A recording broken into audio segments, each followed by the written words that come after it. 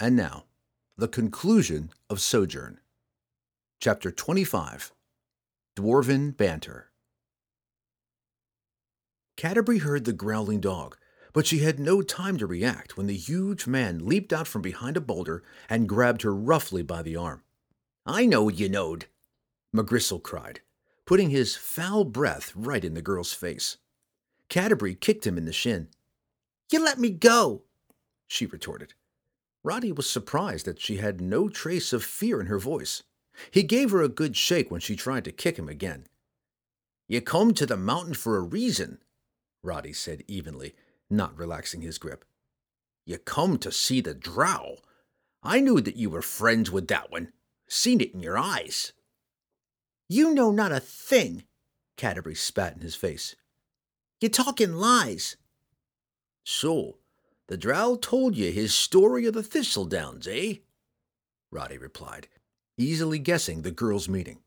Canterbury knew that she had erred in her anger, had given the wretch confirmation of her destination. "The drow?" Canterbury said absently. "I'm not for guessing what you're speaking about." Roddy's laughter mocked her.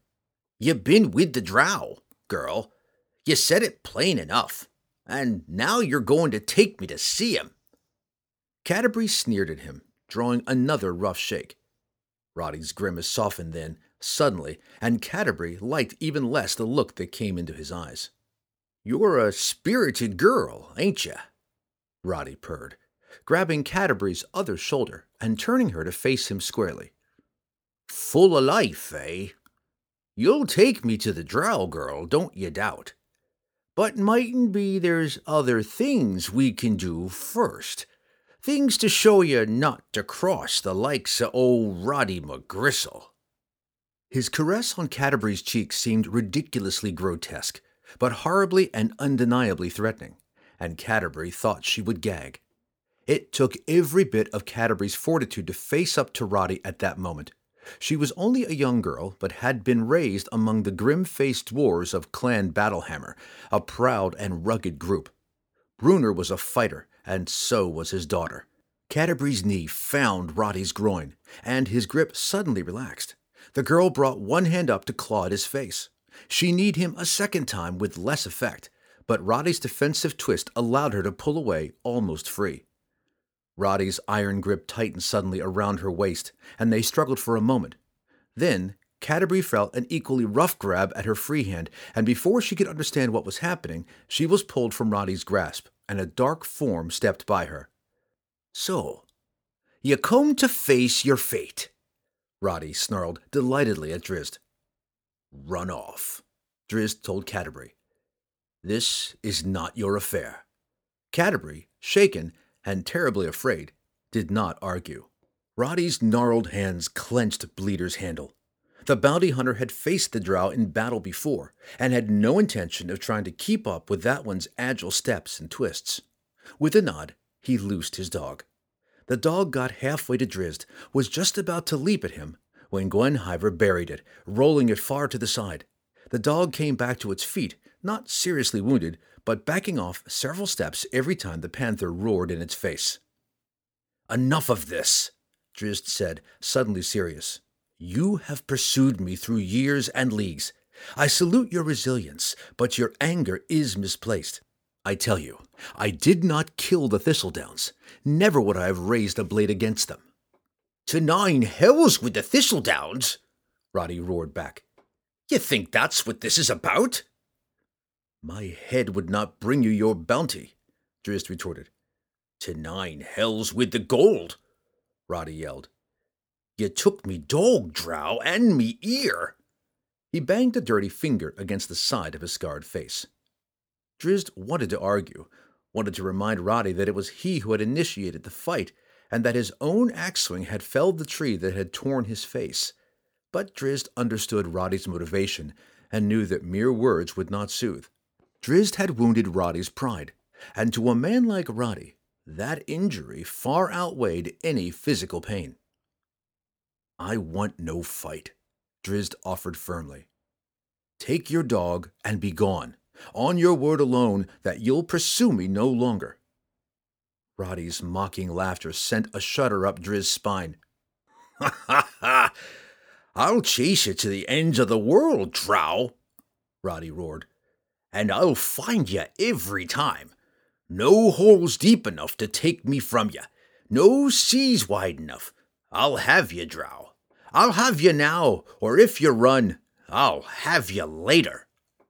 Roddy flashed a yellow-toothed smile and cautiously stalked toward Drizzt. "I'll have you, Drow," the bounty hunter growled again quietly. A sudden rush brought him close, and Bleeder swiped across wildly. Drizzt hopped back. A second strike promised similar results, but Roddy, instead of following through, came with a deceptively quick backhand that glanced Drizzt's chin. He was on Drizzt in an instant, his axe whipping furiously every which way he could. "Stand still!" Roddy cried as Drizzt deftly sidestepped, hopped over, or ducked under each blow. Drizzt knew that he was taking a dangerous chance in not countering the wicked blows, but he hoped that if he could tire the burly man, he might still find a more peaceful solution. Roddy was agile and quick for a big man, but Drizzt was far quicker, and the Drow believed that he could play this game for a good while longer. Bleeder came in a side swipe, diving across at Drizzt's chest. The attack was a feint, with Roddy wanting Drizzt to duck under so that he might kick the Drow in the face. Drizzt saw through the deception. He leaped instead of ducked, turned a somersault above the cutting axe, and came down lightly, even closer to Roddy. Now Drizzt did wade in, punching with both scimitar hilts straight to Roddy's face. The bounty hunter staggered backward, feeling warm blood rolling out of his nose. "Go away," Drizzt said sincerely. "Take your dog, go back to Maldabar, or wherever it is you call home." If Drizzt believed that Roddy would surrender in the face of further humiliation, he was badly mistaken. Roddy bellowed in rage and charged straight in, dipping his shoulder in an attempt to bury the Drow. Drizzt pounded his weapon hilts down onto Roddy's dipped head and launched himself into a forward roll right over Roddy's back. The bounty hunter went down hard but came quickly to his knees, drawing and firing a dagger at Drizzt even as the Drow turned back. Drizzt saw the silvery flicker at the last instant and snapped the blade down to deflect the weapon. Another dagger followed, and another after that, and each time Roddy advanced a step on the distracted Drow. "I'm knowing your tricks, Drow," Roddy said with an evil grin. 2 quick steps brought him right up to Drizzt, and Bleeder again sliced in. Drizzt dove in a sidelong roll and came up a few feet away. Roddy's continuing confidence began to unnerve Drizzt. He'd hit the bounty hunter with blows that would have dropped most men, and he wondered how much damage the burly human could withstand. That thought led Drizzt to an inevitable conclusion that he might have to start hitting Roddy with more than his scimitar hilts. Again, Bleeder came from the side. This time, Drizzt did not dodge. He stepped within the arc of the axe blade and blocked with one weapon, leaving Roddy open for a strike with the other scimitar. 3 quick right jabs closed one of Roddy's eyes, but the bounty hunter only grinned and charged, catching hold of Drizzt and bearing the later combatant to the ground. Drizzt squirmed and slapped, understanding that his conscience had betrayed him. In such close quarters, he could not match Roddy's strength, and his limited movements destroyed his advantage of speed. Roddy held his position on top and maneuvered one arm to chop down with Bleeder. A yelp from his yellow dog was the only warning he got, and that didn't register enough for him to avoid the panther's rush. Gwenhwyvar bowled Roddy off of Drizzt, slamming him to the ground. The burly man kept his wits enough to swipe at the panther as it continued past, nicking Gwenhwyvar on their rear flank. The stubborn dog came rushing in, but Gwenhwyvar recovered, pivoted right around Roddy, and drove it away. When Roddy turned back to Drizzt, he was met by a savage flurry of scimitar blows that he could not follow and could not counter. Drizzt had seen the strike on the panther, and the fires in his lavender eyes no longer indicated compromise. A hilt smashed Roddy's face, followed by the flat of another blade. A foot kicked his stomach, his chest, and then his groin in what seemed a single motion. Impervious, Roddy accepted it all with a snarl, but the enraged Drow pressed on. One scimitar caught again under the axe head, and Roddy moved to charge, thinking to bear Drizzt to the ground once more. Drizzt's second weapon struck first, though, slicing across Roddy's forearm. The bounty hunter recoiled, grasping at his wounded limb as Bleeder fell to the ground. Drizzt never slowed. His rush caught Roddy off guard, and several kicks and punches left the man reeling. Drizzt then leaped high into the air and kicked straight out with both feet, connecting squarely on Roddy's jaw and dropping him heavily to the ground. Still, Roddy shrugged it off and tried to rise, but this time the bounty hunter felt the edges of two scimitars come to rest on opposite sides of his throat. "I told you to be on your way," Drizzt said grimly, not moving his blades an inch, but letting Roddy feel the cold metal acutely. "Kill me," Roddy said calmly, sensing a weakness in his opponent. "If you got the belly for it." Drizzt hesitated, but his scowl did not soften. "Be on your way," he said with as much calm as he could muster, calm that denied the coming trial he knew he would face. Roddy laughed at him. "Kill me, you black-skinned devil," he roared, bullying his way, though he remained on his knees toward Drizzt. "Kill me, or I'll catch you. Not for the doubtin' drow. I'll hunt you down to the corners of the world, or under it if I need." Drizzt blanched and glanced at Gwenhwyvar for support. "Kill me!" Roddy cried, bordering on hysteria. He grabbed Drizzt's wrists and pulled them forward. Lines of bright blood appeared on both sides of the man's neck. "Kill me as you killed me dog!" Horrified, Drizzt tried to pull away, but Roddy's grip was like iron. "You got no belly for it," the bounty hunter bellowed. "Then I'll help you." He jerked the wrists sharply against Drizzt's pull, cutting deeper lines, and if the crazed man felt pain, it did not show through his unyielding grin. Waves of jumbled emotions assaulted Drizzt. He wanted to kill Roddy at that moment, more out of the stupefied frustration than vengeance, and yet he knew that he could not. As far as Drizzt knew, Roddy's only crime was an unwarranted hunt against him, and that was not enough reason to kill. For all that he held dear, Drizzt had to respect human life, even one as wretched as Roddy McGristle's. "Kill me!" Roddy shouted over and over, taking lewd pleasure in the drow's growing disgust. "No!" Drizzt screamed in Roddy's face with enough force to silence the bounty hunter, enraged to the point where he could not contain his trembling. Drizzt did not wait to see if Roddy would resume his insane cry. He drove a knee into Roddy's chin, pulled his wrists free of Roddy's grasp, then slammed his weapon hilts simultaneously into the bounty hunter's temples. Roddy's eyes crossed, but he did not swoon, stubbornly shaking the blow away. Drizzt slammed him again and again, finally beating him down, horrified at his own actions and at the bounty hunter's continuing defiance. When the rage had played itself out, Drizzt stood over the burly man, trembling with tears rimming his lavender eyes.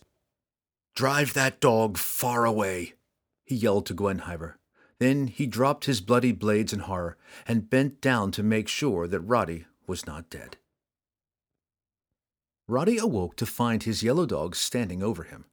Night was fast falling, and the wind had picked up again. His head and arm ached, but he dismissed the pain, wanting only to resume his hunt, confident now that Drizzt would never find the strength to kill him. His dog caught the scent at once, leading back to the south, and they set off. Roddy's nerve dissipated only a little when they came around a rocky outcropping and found a red-bearded dwarf and a girl waiting for him. "You don't be touching me girl, McGristle," Brunner said evenly. "You just shouldn't be touching me girl." "She's in league with the drow," Roddy protested. "She told the murdering devil of my coming." "Drizzt is not a murderer," Canterbury yelled back. "He never did kill the farmers. He says you're saying that just so others will help you catch him." Canterbury realized suddenly that she just admitted to her father that she'd met with the drow. When Canterbury had found Brunner, she told him only of McGristle's rough handling. "You went to him?" Brunner said, obviously wounded. "You lied to me, and you went to the drow. I told you not to. You said you wouldn't." Brunner's lament stung Canterbury profoundly, but she held fast to her beliefs. Brunner had raised her to be honest, but that included being honest to what she knew was right. "Once you said to me that everyone gets his due," Canterbury retorted. "You told me that each is different, and each should be seen for what he is. I've seen Drizzt, And seen him true, I tell you. He's no killer. And he's, she pointed accusingly at McGristle, a liar. I take no pride in my own lie, but never could I let Driz get caught by this one. Bruner considered her words for a moment, then wrapped one arm around her waist and hugged her tightly. His daughter's deception still stung, but the dwarf was proud that his girl had stood up for what she believed in. In truth, Bruner had come out here, not looking for Canterbury, whom he believed was sulking in the mines, but to find the drow. The more he recounted his fight with the Ramoras, the more Bruner became convinced that Drizzt had come down to help him, not to fight him.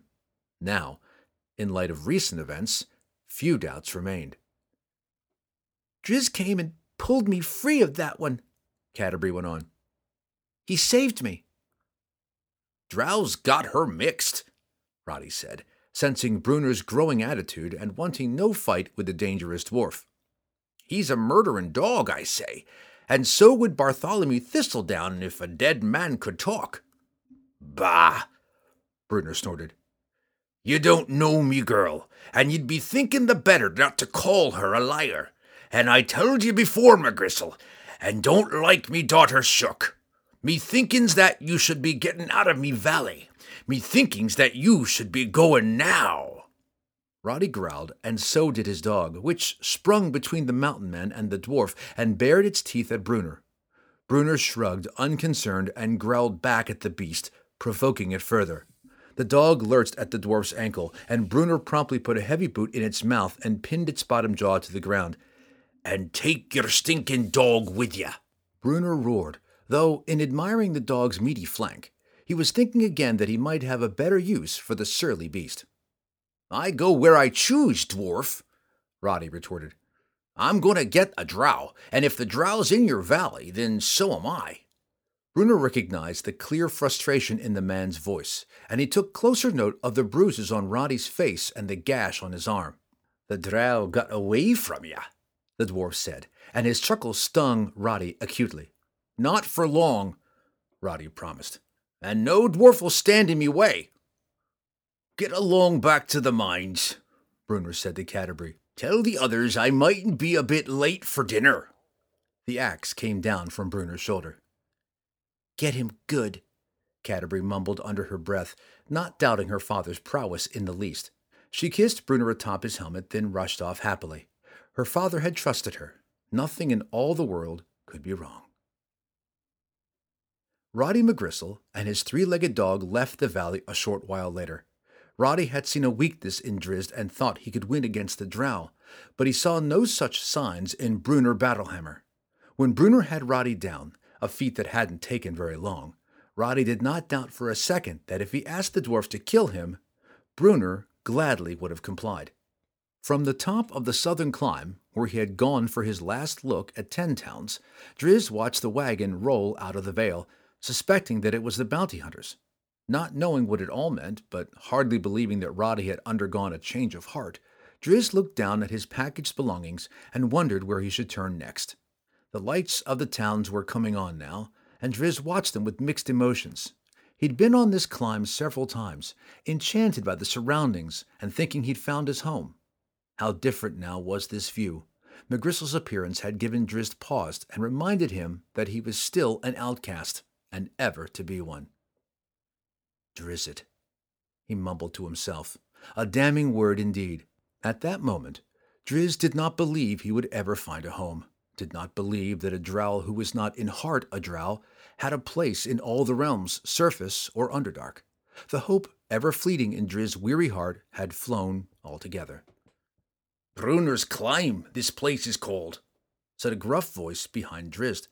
He spun about, thinking to flee, but the red-bearded dwarf was too close for him to slip by. Gwenhwyvar rushed to the drow's side, teeth bared. Put your pit away, elf, Bruner said. If cat tastes as bad as dog, I'll want none of it. My place this is, the dwarf went on. Me being Bruner and this being Bruner's Climb. I saw no sign of ownership, Drizzt replied indignantly, his patience exhausted from the long road that now seemed to grow longer. I know your claim now, and so I will leave. Take heart, dwarf. I shall not return. Bruner put a hand up, both to silence the drow and to stop him from leaving. Just a pile of rocks, he said, as close to an apology as Bruner had ever given. I named it as me own. But does it make it so? Just a damn pile of rocks. Driz cocked his head at the dwarf's unexpected rambling. Nothing's what it seems, drow, Bruner declared. Nothing. You try to follow what you know, but then you find that you know not what you thought you knowed. Thought a dog be tasting good. Looked good enough. But now me belly's cursing me every move.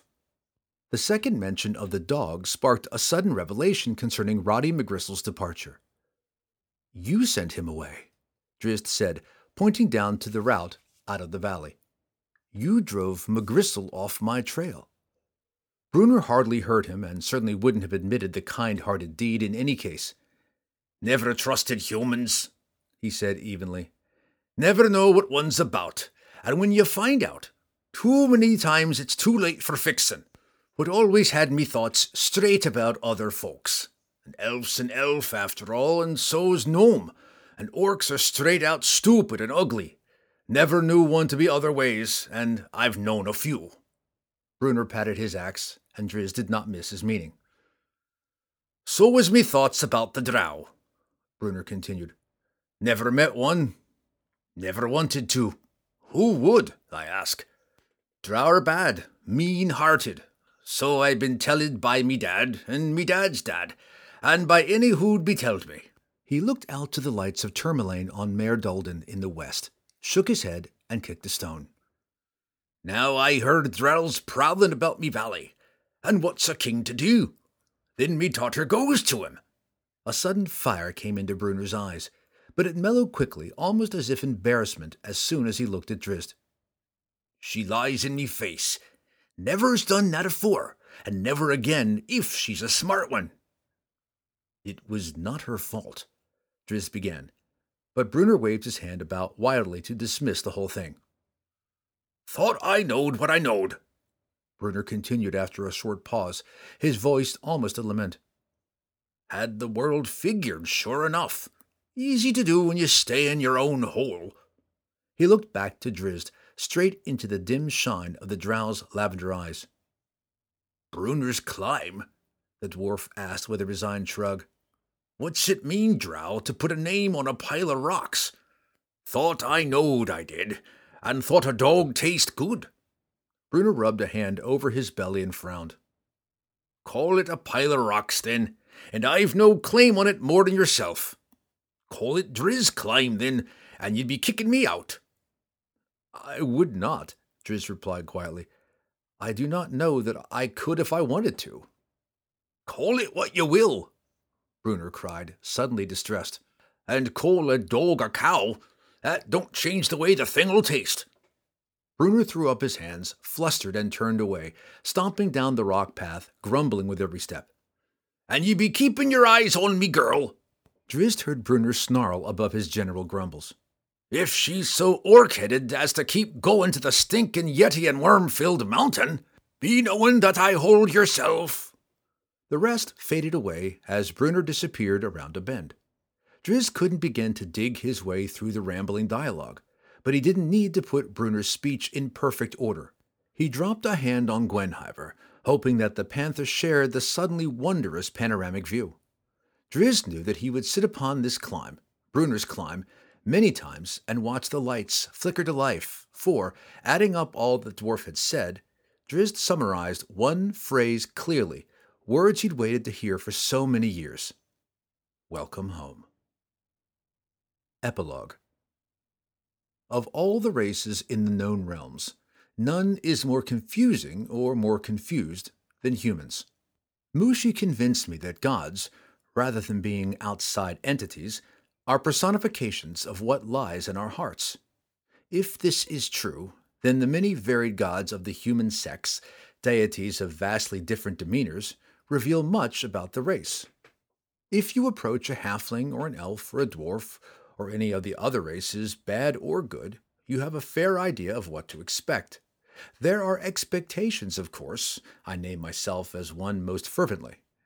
But a dwarf is likely to be gruff, though fair, and I've never met an elf, or even heard of one, that preferred a cave to the open sky. A human's preference, though, is his own to know, if even he can sort it out. In terms of good and evil, then, the human race must be judged most carefully. I've battled vile human assassins, witnessed human wizards so caught up in their power that they mercilessly destroy all other beings in their paths, and seen cities where groups of humans preyed upon the unfortunate of their own race, living in kingly palaces while other men and women, and even children, starved and died in the gutters of the muddy streets. But I have met other humans, Catti-brie, Mushi, Wulfgar, Argowal of Thermalaine, whose honor could not be questioned, and whose contributions to the good of the realms in their short lifespans will outweigh that of most dwarves and elves who might live half a millennium and more. They are indeed a confusing race, and the fate of the world comes more and more into their ever-reaching hands. It may prove a delicate balance, but certainly not a dull one. Humans encompass the spectrum of character more fully than any other beings. They are the only goodly race that wages war upon itself with alarming frequency. The surface elves hold out hope in the end. They who have lived the longest and seen the birth of many centuries take faith that the human race will mature to goodness, that the evil in it will crush itself into nothingness, leaving the world to those who remain. In the city of my birth, I witnessed the limitations of evil, the self-destruction and inability to achieve higher goals, even goals based upon the acquisition of power.